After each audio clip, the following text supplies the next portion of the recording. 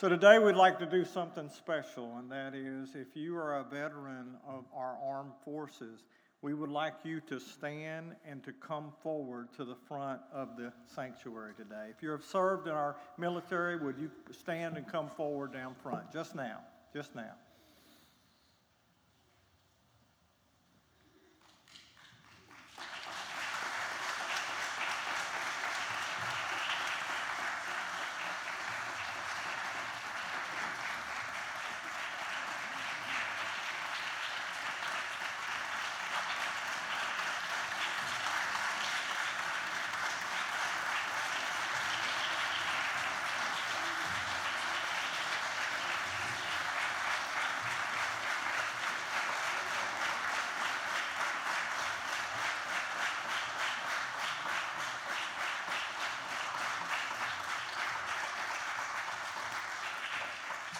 You will notice on our, to my left, the flags of each one of our military branches, the Army and the Navy and the Air Force, the Marines, the Coast Guard. And we are just grateful today. Today, we have Madeline Christensen, who is a cadet. She's at Bedford School, and she is presenting today to each one of our veterans a show of thanks. And we appreciate her passing out the flags as you came in this morning. And again, we just want to say to all of you who have served our country, and as the video so greatly reminded us of the significant sacrifice that you have made for our freedom and the way of life, we say thank you. Thank you.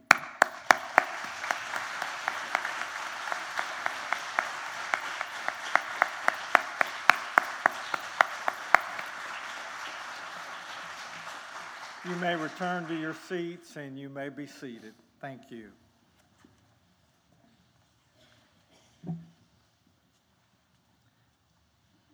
What a wonderful, wonderful recognition and show of honor and show of thanks.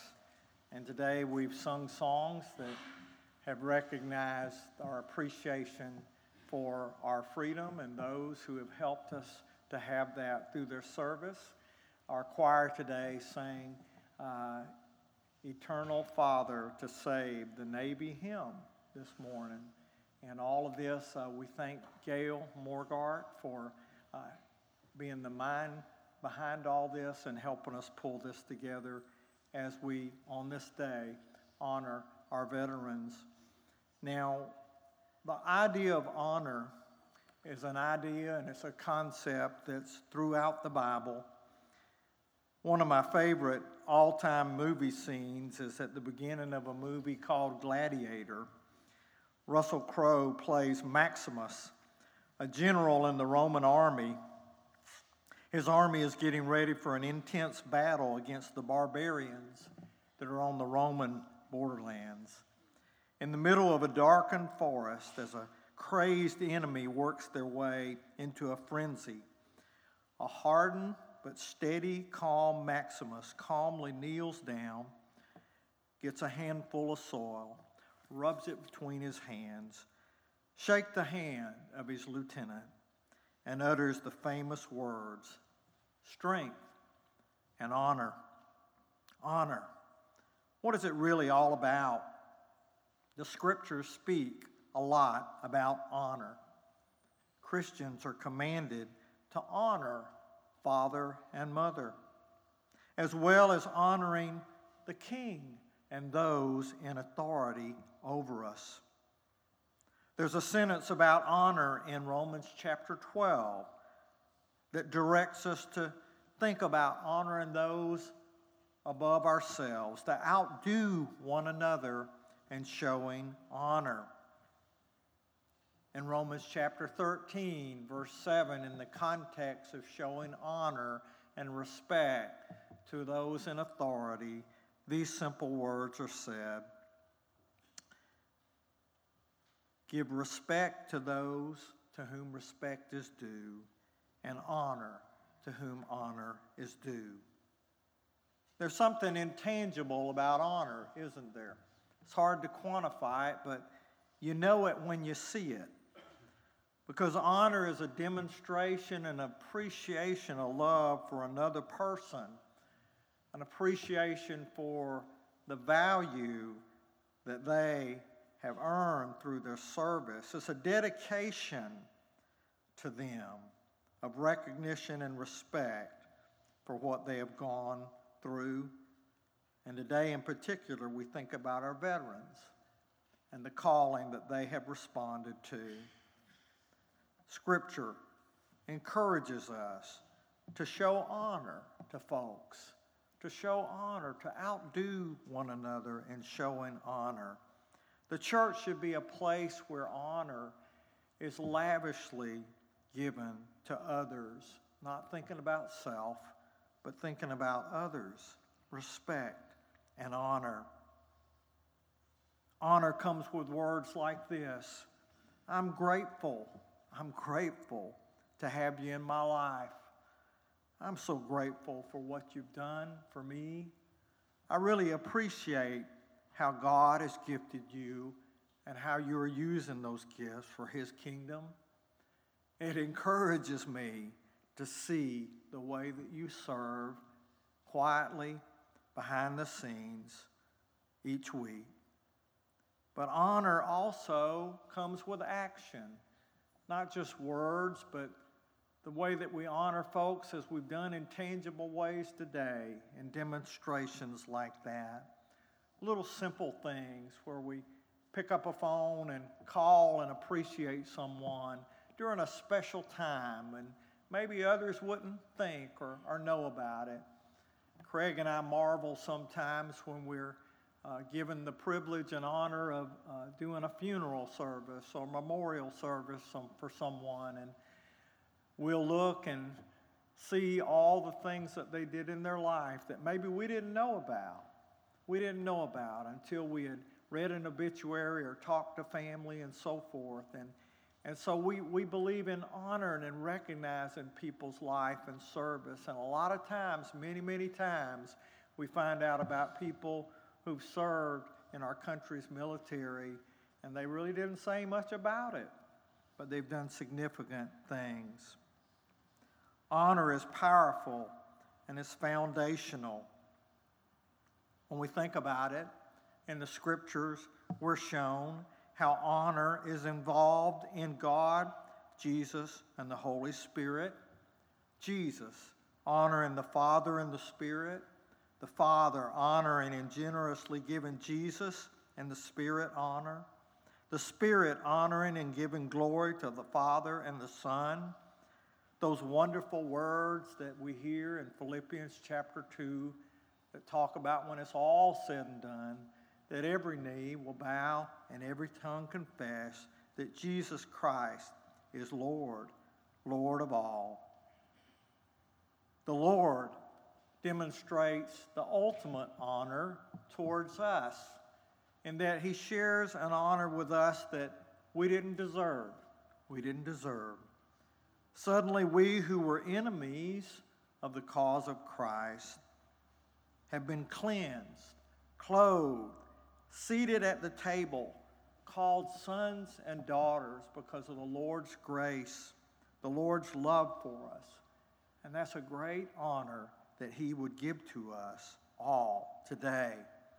Yes, honor is something that is given when it's earned, as these men and women have shown us today, but also honor is something that's given to us by our Lord as He graciously gives us salvation and the opportunity to know Him through the grace extended through Jesus Christ. So today, as we think about this idea of honor and how we have specifically thought about these folks today, I want to share with you just a few words that have to do specifically with veterans.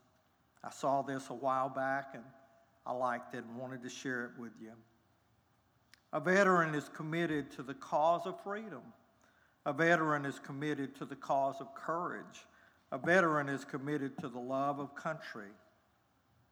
Long after the veteran has laid aside his or her military uniform, they remain some of the most dedicated, loyal, committed American citizens that we have. The veteran gave up the safety and security of their own homes.